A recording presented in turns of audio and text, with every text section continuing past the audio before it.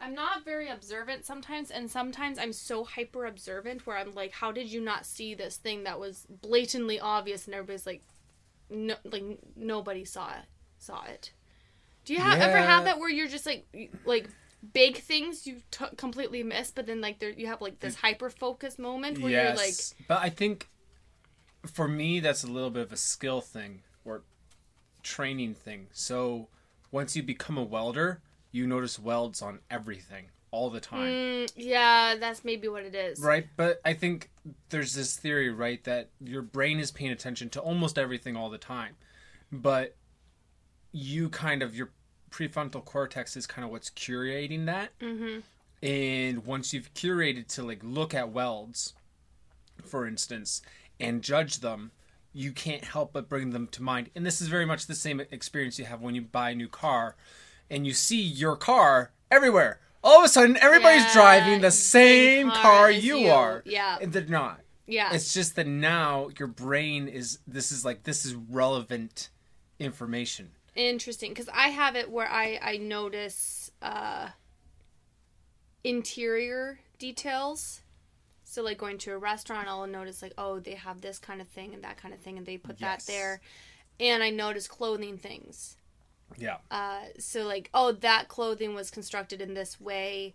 And so, like, I'll be like, and especially, like, with TV shows, I'm like, oh, I loved this thing, how they added this, and, you know, and there was this on the mantelpiece, and it was so historically accurate, and then it added to the story, and it brought meaning to my life, and people are like, what? Yeah. And it was like, it was there for 3 seconds. How did you not see it? You know? Yeah. You know, and like, I'm watching Pull Dark with Mom, which is so much fun. It's so fun. She must be so frustrated sometimes. She's having all the right reactions. Okay. And I'm just like almost like giggling in the corner because I'm like, she's like, no! And then she's like, wait, what's going to happen? I'm like, I can't tell you. She's like, this is going to happen, right? And I'm like, you're right, but I'm not going to tell you. She's actually very good at guessing for the most part. Like, she knows a lot of, like, oh, you're the traitor, and oh, you're the bad guy, and oh, well, she's actually very good at picking it all up. Yeah. So it's been really fun. But, like, their clothing to me just, like, oh. Yeah, you were telling me how you were frustrated that in the later seasons they were historically accurate and you didn't like that clothing as much. Yeah, I don't like the Regency period as much, but they're still beautiful. Like, they're still super well constructed. And I love how they tell the story of the characters. Like, George Warleggan always has the most up-to-date clothing, whereas Ross and Demelza are always the most behind. Elizabeth is kind of in between. Yeah. And then Caroline is always cutting edge. Right. So you can kind of see, like, the waistlines are coming up. They're more square and broad. You can see that all in Caroline. Whereas Demelza, for a long time, looks the same. Yeah.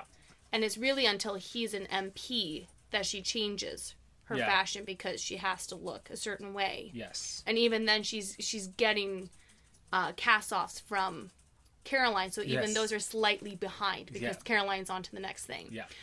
So, like, and it's just, like, all of the 18th century furniture, like the round tables with the triangle base. Yeah. Oh, it makes my heart sing. All the lanterns. Oh, so good. So good.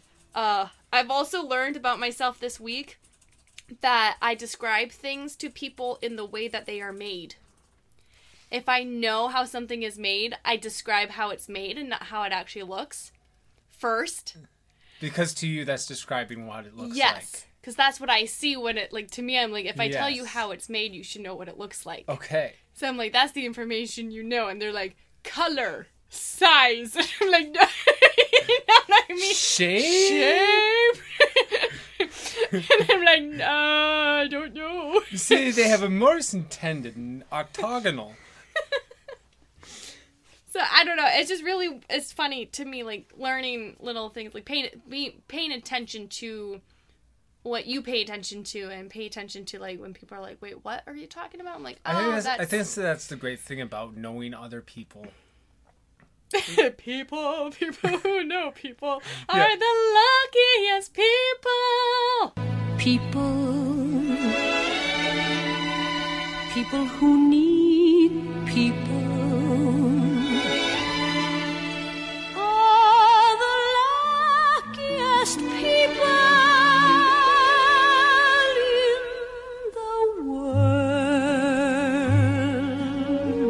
It sounds very dumb to say this, but for lack of a better word. Yeah. But the great thing about living in this world is that you are rubbed up against people who are different and see different things. Yes. And you could get mad at them sometimes, and sometimes you do, because you're like, no, your version of the world is incorrect. Yeah, and like our knee-jerk reaction is to say, oh, you're stupid, instead of saying like, oh, I don't see the world in exactly the same way you do. But for instance, sometimes the color blue and green are very hard for me to differentiate. Even worse for Dad, but they're very hard to differentiate. That's a male thing. So blue and green, how about gray? Is great. Gray is so hard. Yeah. That we were painting a house one time, and I couldn't tell if it was gray or purple. Yeah. That's a very typically male thing, but then like you probably run across very indignant women who are like, it is this, how dare you say it is not that color. Yeah. Is that kind of what you end up with? What are you wearing now? Blue and gray. Okay. Oh, I had shorts that I thought were... You do have shorts that you thought were brown. Yeah. And they're gray, and you wore something with it one time. And I think you were going out on a date with Michelle. Yeah, I was. And you came upstairs, and I said, no, go back downstairs and put your brown shorts on. Because I was not going to let you go out looking like that. Yeah. Because like the shirt, I said, you either need to change your shirt or your shorts. And you said, well, what shorts would go with this? And I said, your brown ones. And you're like, these are my brown ones.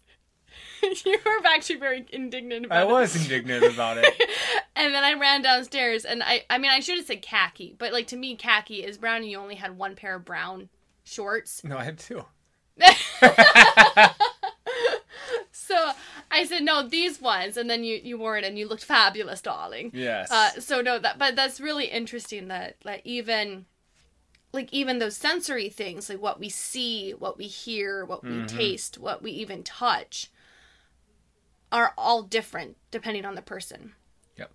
You know, we can have exactly the same meal, it's not the same. We can hear exactly the same thing, it's not the same, because you have ruined your hearing, probably. Huh?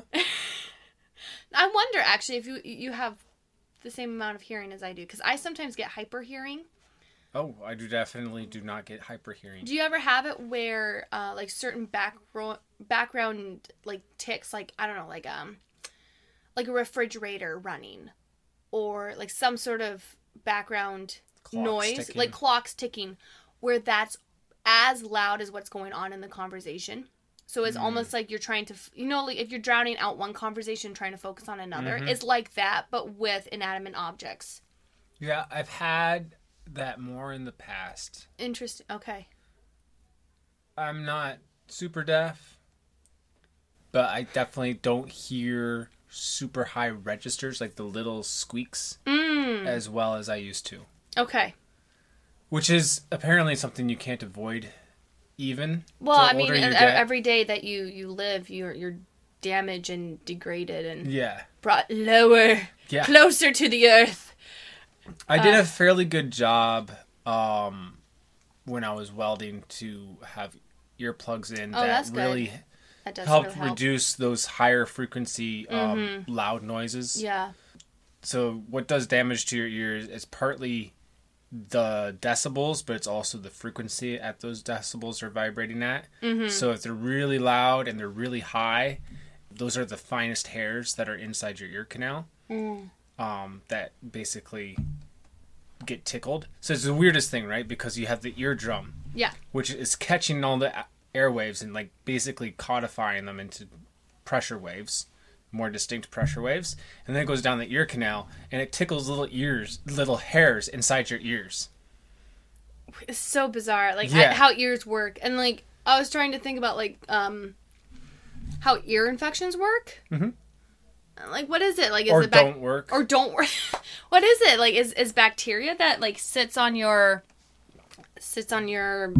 eardrum? Like, what? I'm not 100% sure about that, but I do know they're unpleasant. Yeah, they are really unpleasant. It has something to do with improperness on the part of your body. It's just not. You did not do your job. Yeah, exactly. Well, isn't that any illness Is your body not doing its job? Yeah.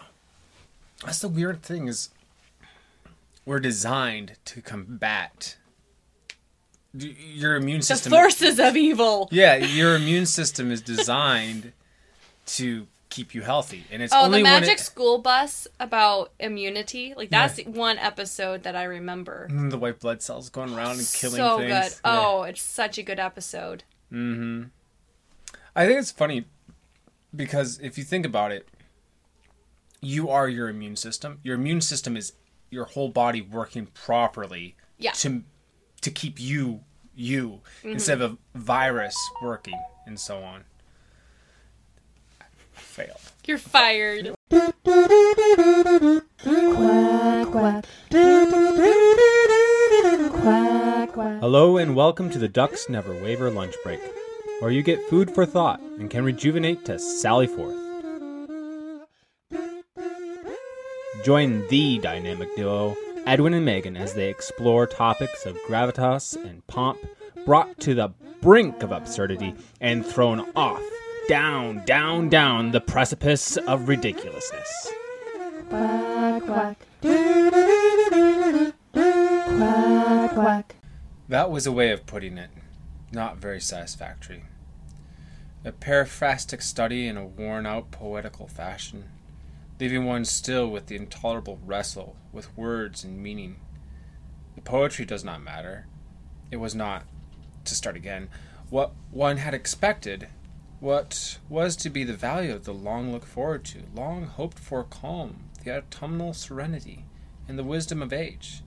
Had they deceived us? Or deceived themselves? The quiet voiced elders, bequeathing us merely a receipt for deceit? The serenity only a deliberate hebitude, the wisdom only the knowledge of dead secrets, useless in the darkness into which they peered, or from which they turned their eyes. There is, it seemed to us, at best only unlimited value in the knowledge derived from experience. The knowledge imposes a pattern and falsifies, for the pattern is new in every moment, and every moment is new and shocking. Valuation of all we have been, we are only undeceived. Of that which, deceiving, could no longer harm, in the middle, not only in the middle of the way, but all the way, in a dark wood, in a bramble, on the edge of a grimpet, there is no secure foothold, and a menace by monsters' fancy lights. Risking enchantment, do not let me hear of wisdom of old men, but rather of their folly, their fear of fear and frenzy, their fear of possession, of belonging to another, or to others, or to God. The only wisdom we can hope to acquire is the wisdom of humility. Humility is endless.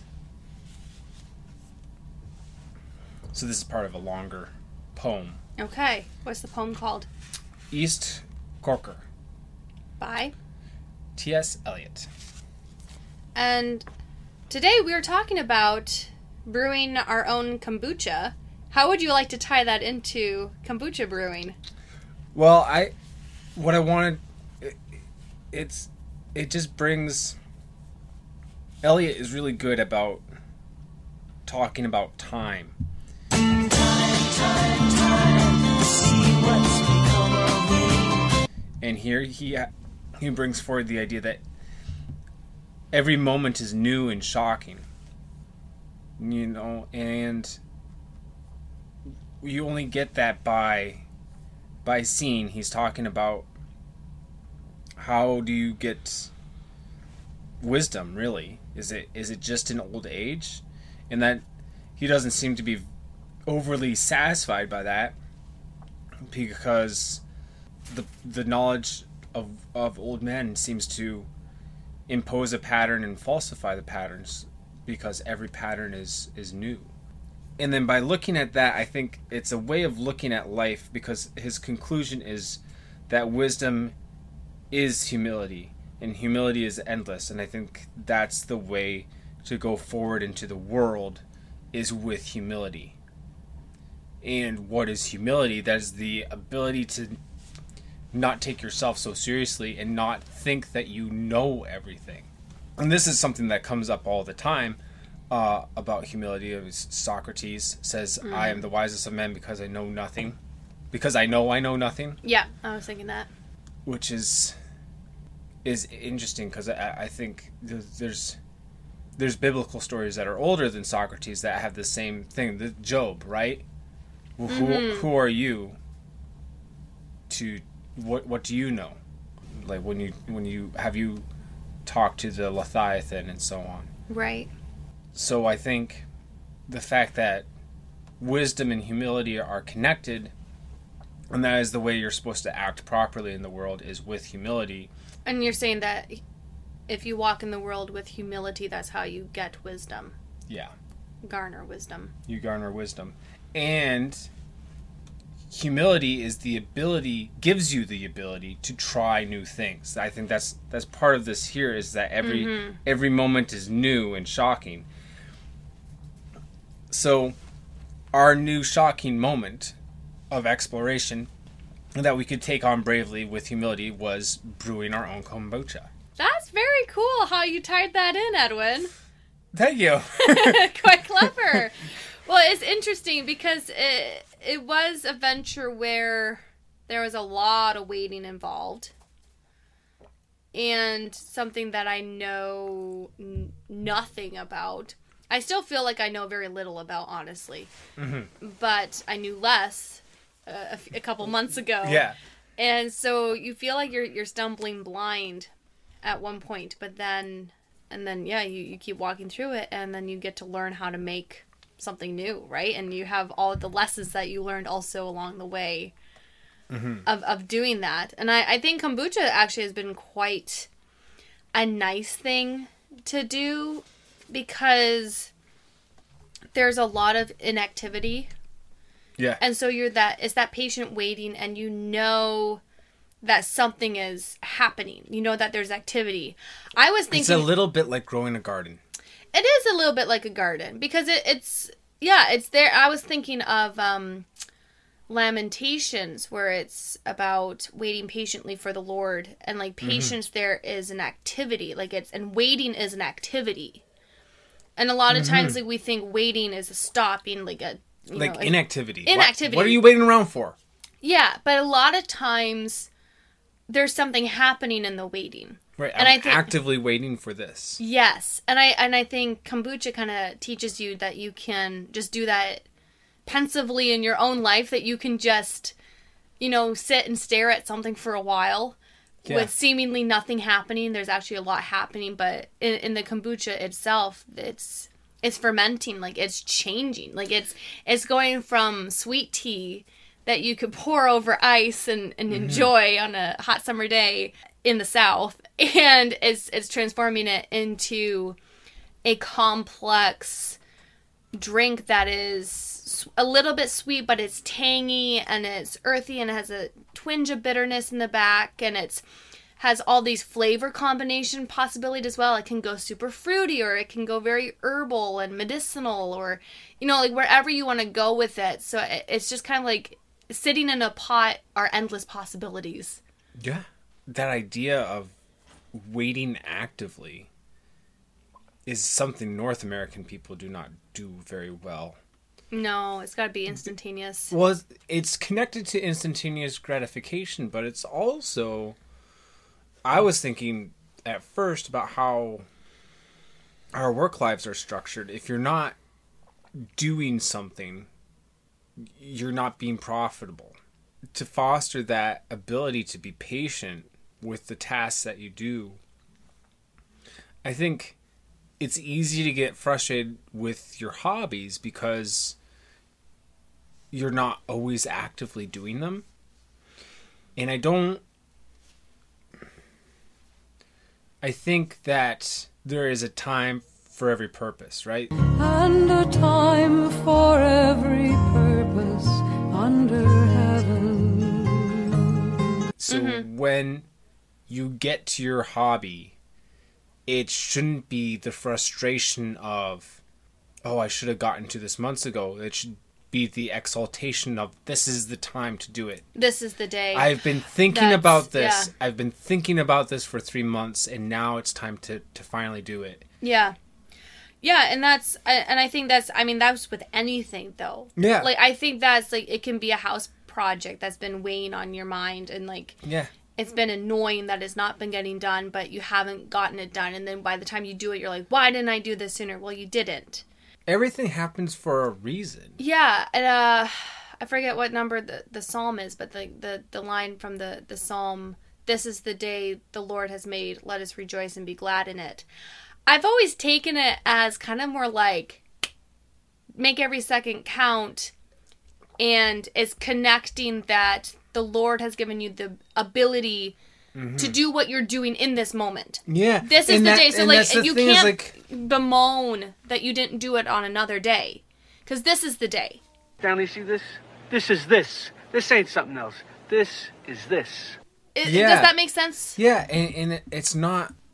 I think sometimes that's taken that if you're not, like, slave driving yourself, like cracking the whip over your own self, that you're doing it wrong. But, like, no, there's that time, just like you're saying, that rejoice that you can do this now. Rejoice that you can relax with your family and have dinner now. Yeah. Like, don't bemoan it as like, oh, I'm not getting stuff done.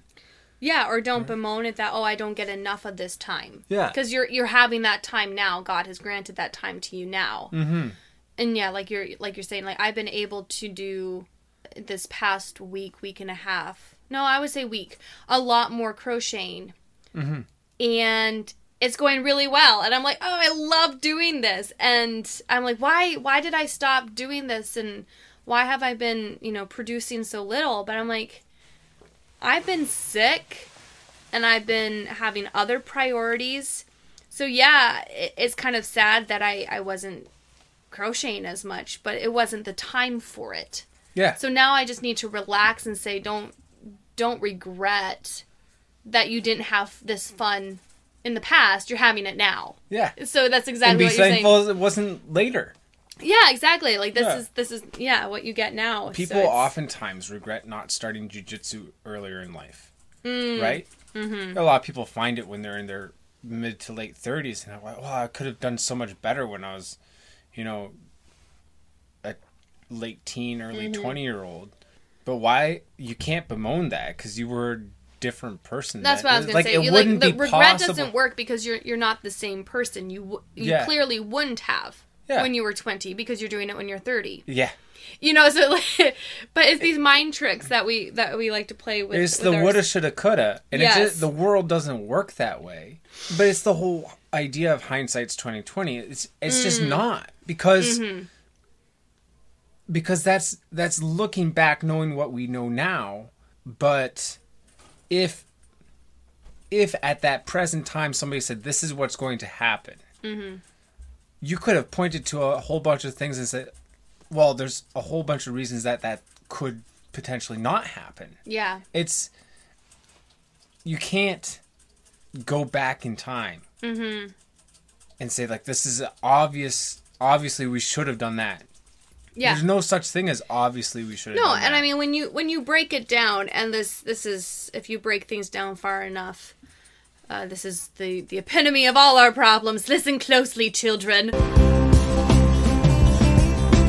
Listen, children, to a story that was written long ago. Yeah. This is what's the answer to all your problems in life.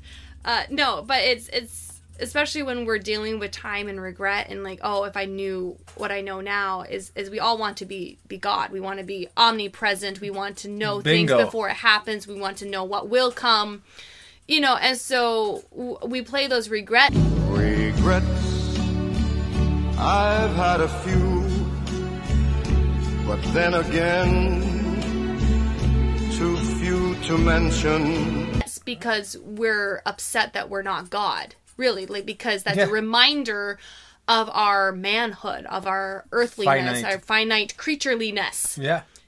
So it's those constant reminders that sent us down this rim of despair. That doesn't mean that you don't take responsibility for your reactions. Mm-hmm.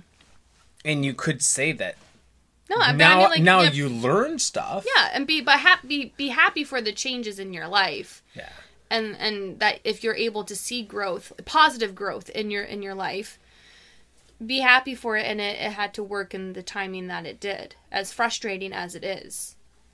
And that's where being patient and waiting for the Lord comes in, and that's hard work. It is hard work. So tell us about the hard, patient work you did. Yes, the hard, patient work that I did. So I was... so the first thing that was kind of the hiccup, that you make the decision that you want to do this, right? But then you're like, okay, how do I actually do this? Yeah. Isn't that so... When you try to act your will on the world, right? You get this idea. Mm-hmm. And it starts with an idea. I always think it's very interesting that the idea starts it all. Mm-hmm.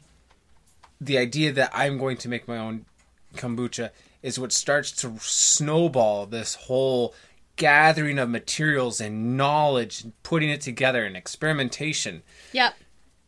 And halfway through it, you're like, what have I done? Yeah. Because you're like, no, I'm too far in, but I don't know what the outcome's going to be. Mm-hmm. But that's very interesting because ideas have consequences. Yes. So you got to be careful about what you think about. Oh dear, it's a dangerous brew. It is a dangerous brew. Because it could be as benign as trying to make your own kombucha, but if you have an idea and you carry it too far without checking yourself, you could, end up having rabbits in your basement. Hey now, you're entirely true. We were about a month into having rabbits, and I was like, what have I done? What have I done? Oh, but they're precious. I'm very, very thankful to have these sweet little monsters. That they're not always the sweetest, but they're very fun. They keep me on my toes, and it's nice to have something that it's kind of like kombucha. They're kind of like, they take more attention than kombucha, obviously. Yeah. But they're still pretty content because they keep each other busy, and they're still pretty contained. But bonding with them, with brushing their fur and feeding them. I just started giving them a while ago parsley and cilantro, but I just had some leftover iceberg lettuce. They love it so much, and they're so cute to watch them eat. Yeah, Agatha's looking at me like, "Why are you talking about me, Mom?" So, but it's so fun to watch them eat, but I feel bad because they have such fluffy fur on their chest. Mm-hmm. It's called a bib. Mm-hmm. And sometimes the lettuce drags up their fur, and as they're sucking it in and chomping on it, they start chewing on their fur, and they're like wagging their heads back, trying to get the hair out of their mouth. So I had to help them out a little bit. But Dorothy is definitely obsessed, and then Agatha likes to nibble on the very leafy parts. That's her favorite. Yeah. What's funny with the rabbits is they do change their appearance over time because they're grown-ups now, and they're getting a new coat in. Yeah. So my wife and I the other night came down here, and we couldn't tell which one was which. But we do know the personality of each one. So it's like, okay, well, we're just going to try to pick up, each of us will try to pick up one, and we will know by that. And right away, we knew which one was which, because Dorothy does not like being picked up. Mm-mm. And Agatha just kind of just lays there. No, because Dorothy, she started doing this thing now, and I don't know if it's an adult bunny thing or what, but she does this grunting thing now. Yeah, it's very low, actually, for a little creature. It's this low grunting thing. The thing is that she's not aggressive. No. Once you have her, she'll try to run away. A little bit, but not really. She's not clawing and trying to bite your head off, and no. She's not. And she's not freaked out. She's not freaked out. She's just kind of like, oh man, it didn't work this time. She's kind of like I would say Dorothy and Agatha are like Pinky and the Brain. Yeah. Gee, mate, what do you want to do tonight? The same thing we do every night, Pinky. Try to take over the world. The Pinky and the Brain. Yes, Pinky and the Brain. One is a genius, the other's insane. Because Dorothy's totally trying to take over the world. She's just wants to escape and be, go everywhere and cause all sorts of mayhem. Whereas Agatha doesn't really care. Like, she'll throw her little, oh, I don't like this fits, but she's not vocal like Dorothy is. No. But Dorothy is the most friendly, actually, when I'm sitting on the floor. Or if I'm grooming Agatha, Dorothy will always hop up on me. And then she'll hop right on top of Agatha. So it's funny how she acts all gruff and mean. Yeah. But once you actually, like, pick her up, she's fine. Yeah. Like, she likes me. So they're enjoying their new diets. That I'm happy I can give them fresh foods now, and so they're living their best life. So basically kombucha. We'll talk about it eventually, folks. Yeah. So first there's the research, like what do you need to get, and then I was looking for glass jars, and then there's this very helpful company called the Kombucha Shop. Aptly named. They have everything that you're gonna need. And then but the big thing that I was trying to decide was if I was going to try to grow my own SCOBY, which is a disc of culture of bacteria that inoculates the next batch. It looks a little bit like a circle cut out of a bunch of napkins. Yeah, like wet naps. Yeah, and it's really weird because there's no napkins involved. It's just it's just fungus. It's just bacteria. Yeah. It's really incredible. It's just the culture of it. But you can grow your own. Mm-hmm. And so I was just about to do that because I thought buying a dried out SCOBY was ridiculously expensive. It is ridiculously expensive. And they say that the dried out ones are not even as good. And then the wet packed ones are even more expensive. Mm-hmm. Which, I mean, we're talking like $14. $14 here. Well, shipping 20, Yeah. We're talking $20, which in the scheme of life, I shouldn't be that protective of. But I'm like, if I can grow it myself, why not? But this is where being a weirdo and talking about your weirdness comes into play and is actually very beneficial. And so I would say to anybody who is weird and has weird ideas, here's to us ducks, because we don't give a quack. Talk about them to a variety of people. Yes. Because you never know. You never know what's going to happen. So I was talking about this, my kombucha that, and my kombucha this. And it actually turned out that your wife's sister makes kombucha. Who'da thunk it? Who'da thunk it? They're lurking everywhere. Yeah, these kombucha brewers, witches. Yeah. We're like, we needed like a witch's hat. I was like, oh, I can, maybe I can buy one from her. And she's like, oh, no, you can have one. I have more. Because as you brew more, like, you'll start getting new ones. Mm-hmm. Or they get really big and you can split them and that whole thing.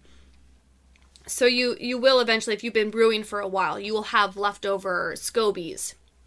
And so she gave me a vat and she gave me a SCOBY, which was fantastic. Like, it made it so easy. And that's where, too, like, if you're trying to get into this, I would try finding a Facebook group or just talking to people. Like, if you are on Facebook, you can just put it out there. Say, does anybody brew kombucha? Yeah.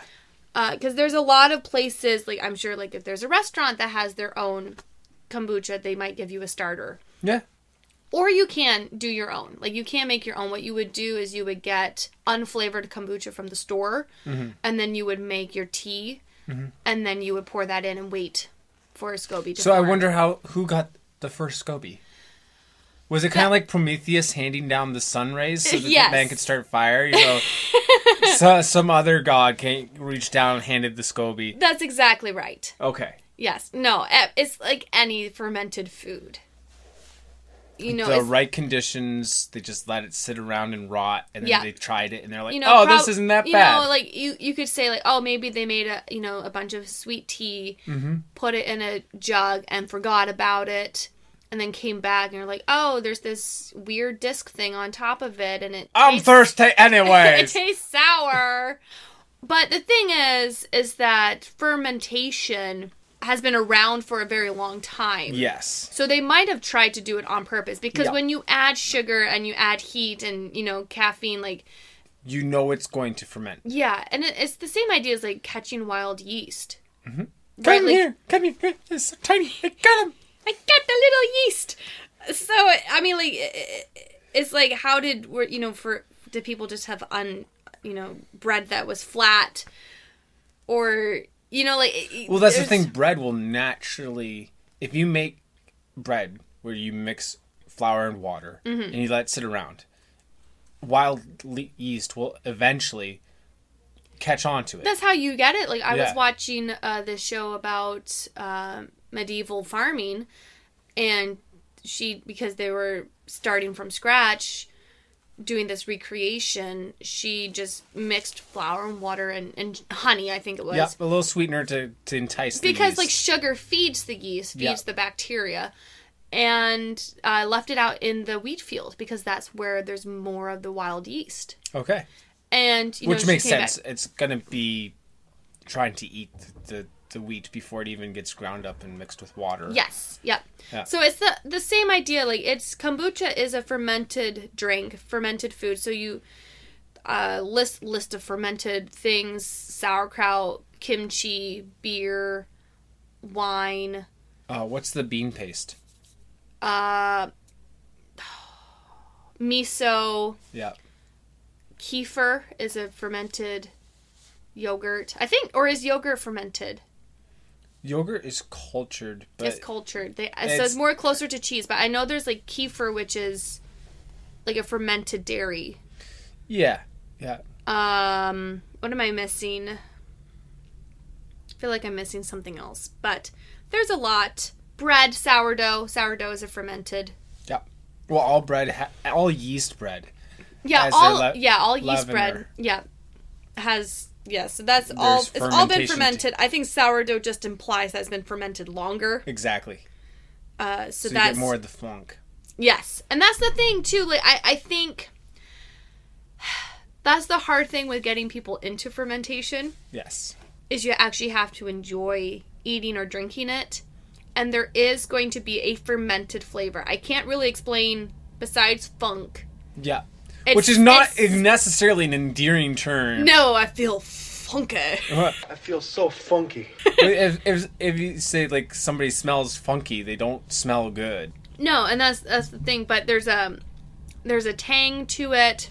It's got some zang to it. That's got some zang to it. That's just what it needed. I would say that with kombucha, before you start brewing, you have to love it. Because a lot of people get into kombucha because, like, health benefits. Yeah. And if you don't already love drinking it, I don't think you're going to be motivated to stay up on top of making it. I will say, the batch that you have made just here is, I think, by far my most favorite tasting kombucha. Really? Yeah. I don't know what it has been about the other ones. It's not the proper balance of sweet to funk. So do you think that the other ones are too funky? No. You like that? I don't find that... Explain yourself, sir. I don't find that the other ones are funkier. I just find that they're not balanced. It's just one-noted. Oh. Like there's no wash of sweetness? Yeah. Because I was worried. I made a... So... Let's rewind. Okay. Or not. Shall I move forward? I don't know where I am in the story. We can move forward by going backwards. Okay. I like that idea. Yes, because now you have your SCOBY. I have my SCOBY. You purloined it. So I have my SCOBY, and it's hanging out, and very nicely to me, she gave it in a jar with... She gave me actually a whole vat, or a whole... Brew, thank you. Gave me a whole brew, and then the SCOBY was in it. And I knew that you were supposed to leave the brew. I can't remember the word brew. You're supposed to leave the brew uncovered, but with a cloth over top of it so that fluff and gunk and dirt doesn't get in it. I knew this. I was all prepared for this. And yet, when she gave it to me, it had a lid on it. And I'm like, well, that's how it must have to be. And I, to this day, do not know why I thought that. I just like, wow, this is how I received it. This is how it's going to stay. that so weird that as soon as somebody just gives you something, you're like, well, this is how it's going to be. Yeah. And you use it wrong. Or like you see, I don't know, like I don't know where my brain was at, but I just thought this is a convenient lid. Yep. And I'm going to leave the lid on here because it came with a lid. And that's Nobody told me make sure you take that lid off. Yep. That wasn't in the instructions. I don't want to undo their hard work of putting the lid on. It was sheer folly, honestly. Yeah. Like, it was silliness on my part because I knew better. So a couple weeks go by. She warned me that it's a itty bitty baby Scoby, which I named Scooby. And she said it's going to take longer. I'm like, great, that's totally fine. I'm too worried and anxious about this anyways. The longer it takes, the better. I don't know what I'm doing. And then, I checked it after, I don't know, a week and a half or something like that. And literally nothing had happened. It tastes like sweet tea. It tastes just like sweet tea. Now, to be, like, the good thing is that no mold. Nothing bad happened. It just stayed exactly how it was. Yeah. And so then I'm like, well, Megan, you were pretty silly. Let's not have that lid on there anymore. So I took the lid off, put the cloth and the rubber band that I had on it. See, this is the thing. I didn't realize this part of the story. You've been sheepish about this. I have been. No, and that's the thing. Like, when you're trying something new, you will be doing things that make no sense. That's how you learn humility. That's how you learn, where you, like, just make dumb decisions to keep the lid on when you know not to leave the lid on. So, don't feel bad if you make any very silly, weird mistakes when trying something new. They happen. It's just working the kinks out. Mm-hmm. And so I did that, left it for a while again, tasted it again, and it was a little bit better. And so we left it, kind of forgot about it. So, like, it's been solid month by this point. And then we tasted again, and again, like, barely perceptible changes on it. That is, it still mostly tastes like very sweet tea. Yeah. And but still no mold. I keep checking for mold because I'm paranoid about that because it's controlled rot, and mold is not healthy, whereas kombucha can be. And we'll talk about the health stuff later. So we're doing that, and then finally I go to Dr. Google. Like, what is wrong with my kombucha here? Like, please.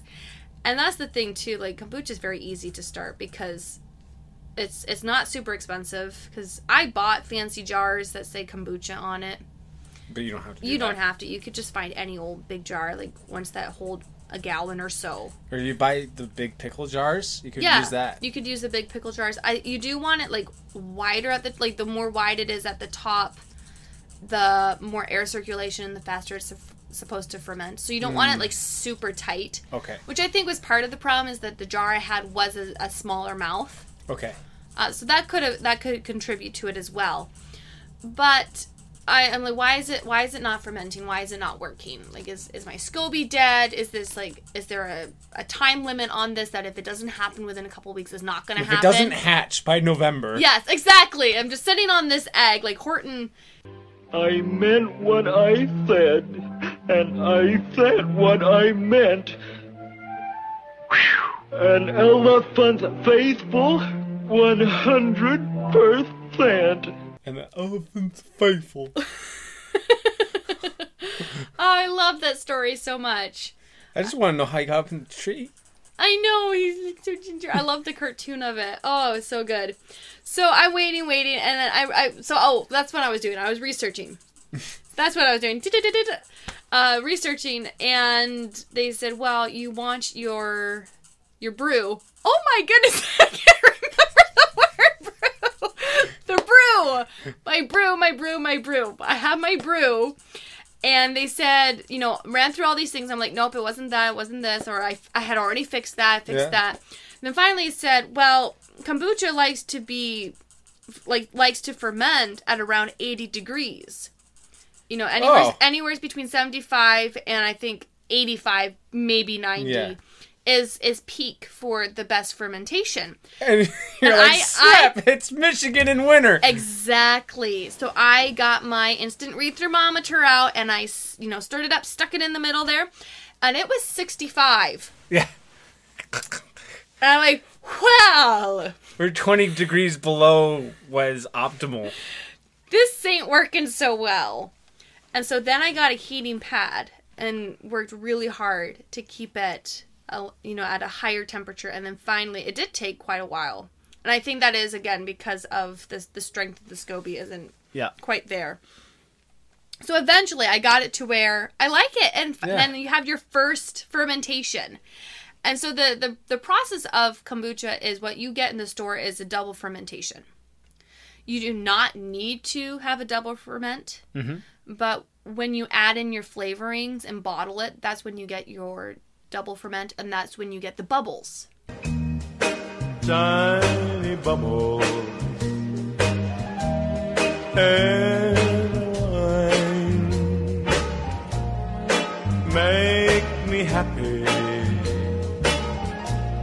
make me feel fine. Yep. This is just the same way that beer is made, really. Mm-hmm. It ferments in the can or in the bottle. And that's what gives you the carbonation. Exactly. It was finally go time. Mm-hmm. Also, I got to buy teas for it, so that was very fun. So I got to make my own brew, which was really fun. And then I made my flavoring. And I was lazy. We had some leftover blueberry sauce that I had made for a Christmas dinner. Yeah. And so I just added more blueberries to that, and I put a hunk of ginger in it, and juniper in it, and maybe that's what you like about it.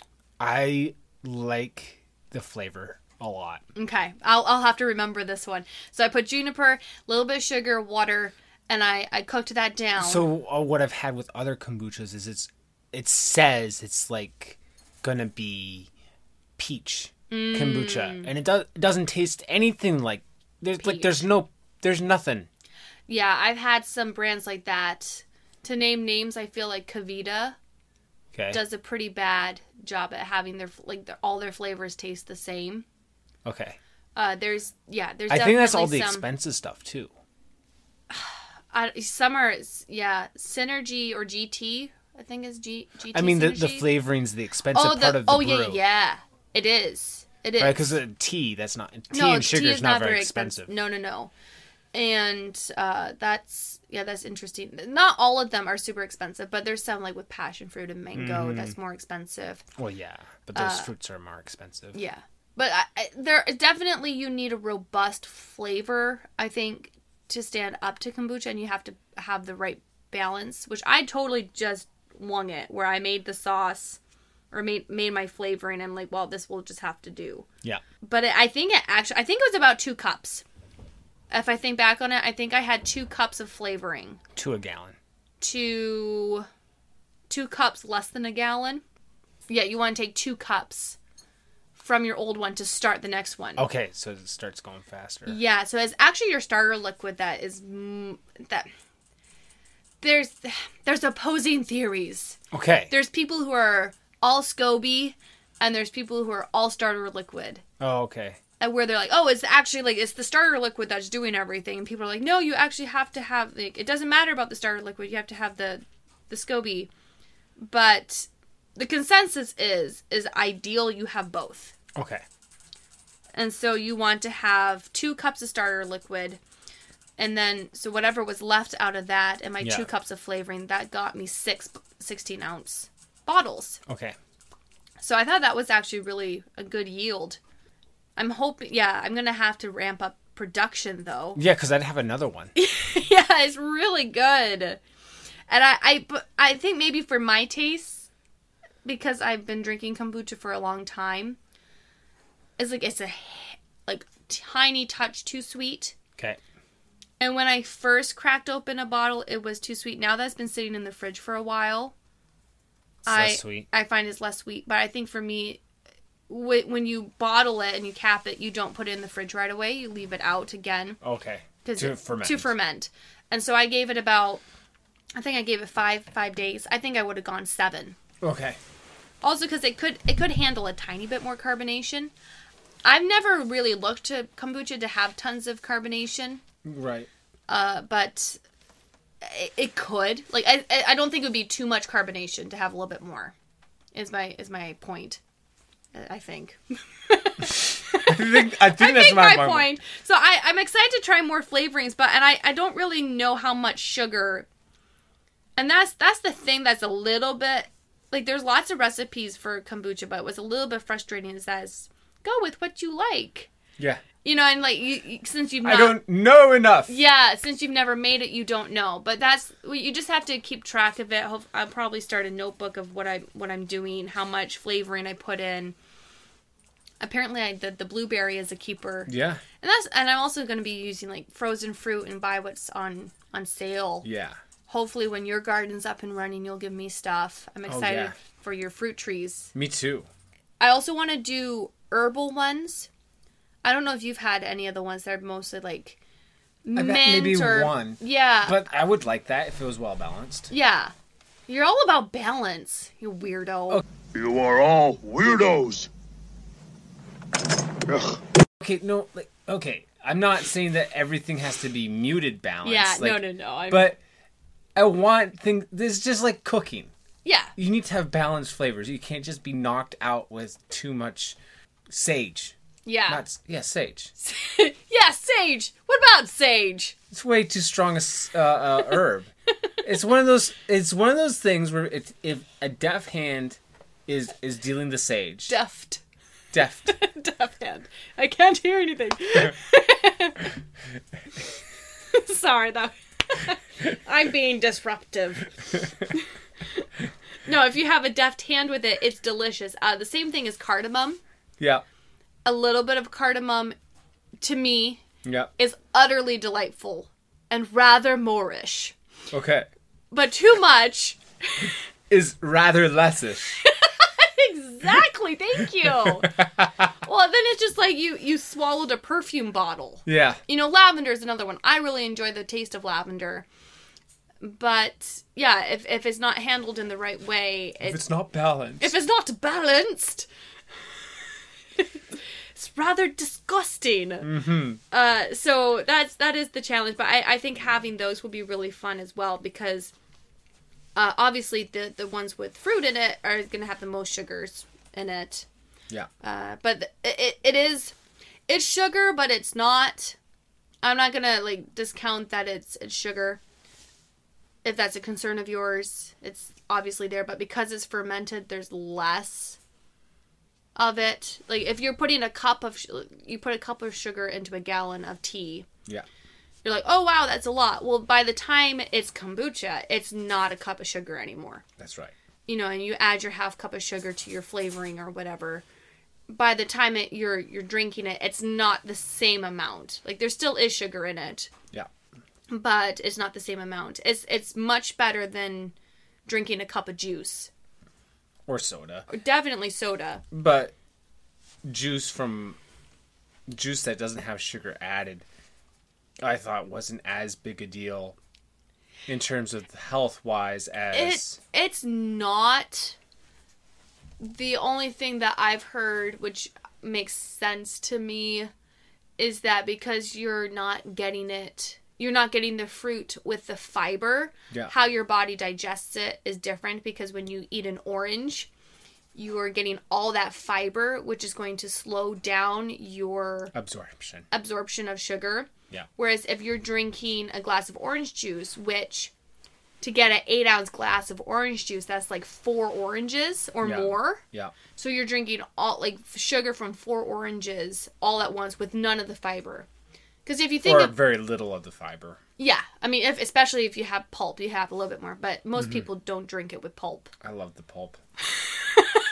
I like to chew my glass of orange. Exactly. Like the strings in your teeth. Yes. A little snack for later. Yeah. So, but like nobody would say, "Oh, I'm going to have a snack and have 4, whole oranges." Don't answer. Work with my point. Say no, Megan. Nobody ever does that. Nobody would ever do that. No, but like most people. Nobody would eat a bunch of bananas in one sitting. Oof, that's a lot of potassium. Nobody I know would do that. No. Like a whole bunch. Like that's like 8 bananas. Yeah. You ate 8 bananas? No, you for ate... lunch. I didn't have any lunch, and they were going bad, and just... You had 8 rotting bananas for lunch? Yes. I worry about you sometimes. Hey, you know what? They weren't bad. Completely. What? Okay. They were just slightly fermented. You know what I miss? What do you miss? Is that in Brazil you could get these bananas that had a very bready taste and feel to them. They were less sweet. Less sweet and more hearty. Yeah. I don't know how else to decide them than that they tasted bready. Yeah. And already those. The bananas are very starchy. Yeah, but the bananas we get are very sweet. Mm-hmm. And these were not so much so. Okay. And I love those. Interesting. I could have eaten 2 bunches of those. Put that in your lunchbox.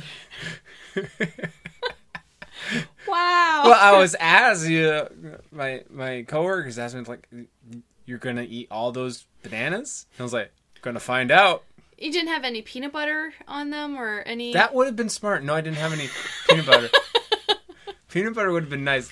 A little gooey. Yeah, it would be a very, like, the same texture, but the taste is good. I do like peanut butter and banana on toast because you have a little bit of crunch. Hey, are these kombuchas alcoholic? Yes, actually. And I don't know how much alcohol. I was reading about kombucha on Forbes, so I don't know who Forbes is, but it's a newspaper like thing. Forbes is very much towards economics centered. Yeah, so they were talking all about how it originates in northern China, 220 BC, and then this Korean doctor named Kombucha or something close to kombucha. Something close to kombucha, where he brought it to Japan and then they called it kombucha there. You know, and basically from there, but then how, of course, like with the hippies in America, it started gaining popularity, and people were making all these wild health claims, saying that it cured cancer and stuff like that, and people are like, oh, whatever, and they're just drinking it as a health medicine, health drink. Mm-hmm. But then it starts getting sold in stores, and people are like, it's getting more popularity. But then at Whole Foods, so this is, like, I think in the 90s, where, like a health inspector's coming in and he sees the bottles are leaking, because that can happen because, like, the fermentation, right? It starts, like, bubbling out of the lid, right? If it's not sealed properly. And so he was noticing that, and he's like, what's that? And he's like, oh, well, it's, kombucha is doing this. And he's like, well, I know fermentation, there's going to be a level of alcohol. Yeah. What do you have there? So it's completely unregulated. Yeah. And so there's, I think they've seen, like, there's as high as 2.5. Ooh, good stuff. Yeah. So it's if you're under 0.5, you don't have to have a label. Okay. But most kombucha is over 0.5% alcohol. Oh, okay. So there is a slight... Some people say they really feel it. Some people say I've not noticed anything remotely alcoholic about it. Yeah, how much would you have to drink to get drunk? Yeah, like... gallons. So much. But it was more like a warning for, like, pregnancy, a warning for children, so they had to make all these rules about having these labels, which is fine. I'm all for the labels. But it's interesting now that I'm brewing it at home. I have no idea. How much alcohol? Maybe you could really luck out, get some 5%.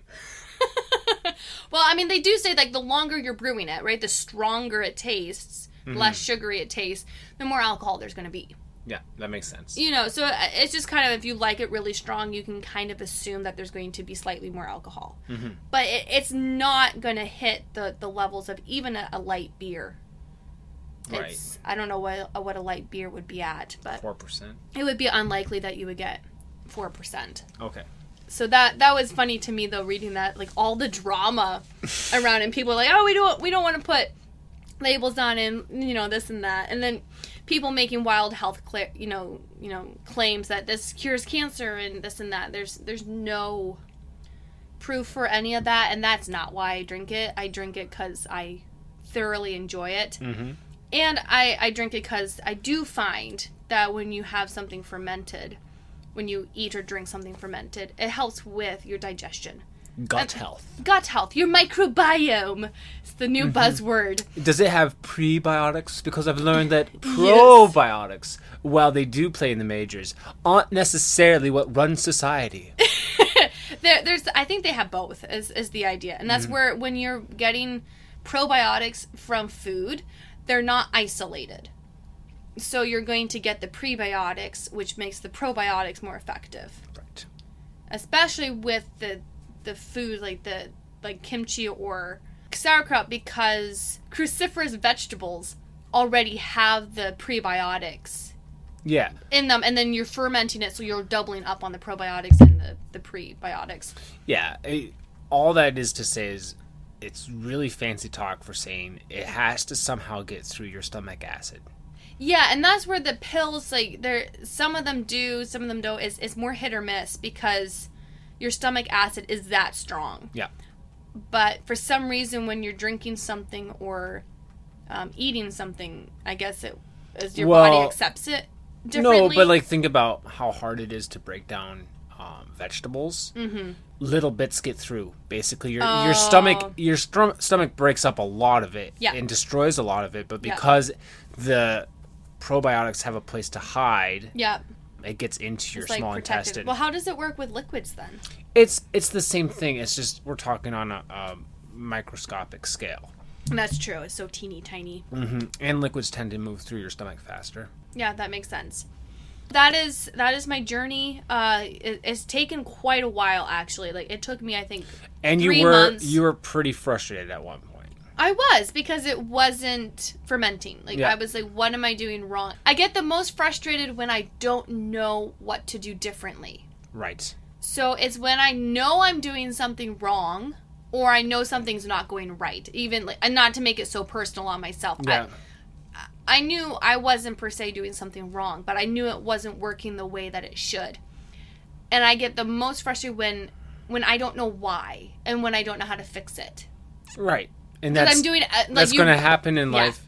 It feels really good when you figure it out. Yeah. But I mean, for me, it didn't, because it was basically just wait longer. And take the cap off. Well, that wasn't even the biggest setback. I think it was the heat. Okay. I think if I had heat on it originally, it would have worked. If it had been the summer, you would never have known. Yeah, although with air conditioning, I'm concerned. I don't know. We're going to have to find it But the thing is, what's difficult is that you don't want it to be in sunlight, direct sunlight. Right. Because the UV rays will start killing the bacteria. Yeah, that's why you put it in the garage. Ah! That's really smart. Thank you. That is really smart. It will be dark, and it will be very warm. That's really good suggestion, actually. Mm-hmm. Right now, I have it in a cardboard box with a heating pad around it. Yeah. Just all kind of snuggled. It is all snuggly, and it's by a heat vent as well. Yeah. So it's like doubling up and trying to make it nice and toasty, because I took his temperature today, and it was like low, like 72-ish or something like that. Yeah, you definitely want it. So it's not bad. It's 70s is not awful, but if it's, you really like, I think 80 is the sweet spot where things really start happening. Really clicking. So no, I'm super excited. Also, because this is just going to save a lot of money. Mm-hmm. Because the pots I bought, I think I got 2 jars for like $20, and it comes with a screw-on lid, but also comes with the muslin cloth and and you can write on the side of it. And so that, and then the teas, I think spent $10 on some bulk tea. But like, I didn't need to buy as much as I did, but I was there, so I may as well. And then it's just water, and then it's just sugar. And I used organic cane sugar just because I'm fancy like that. Yeah, I wanted to. You don't have to. You can just use any white sugar.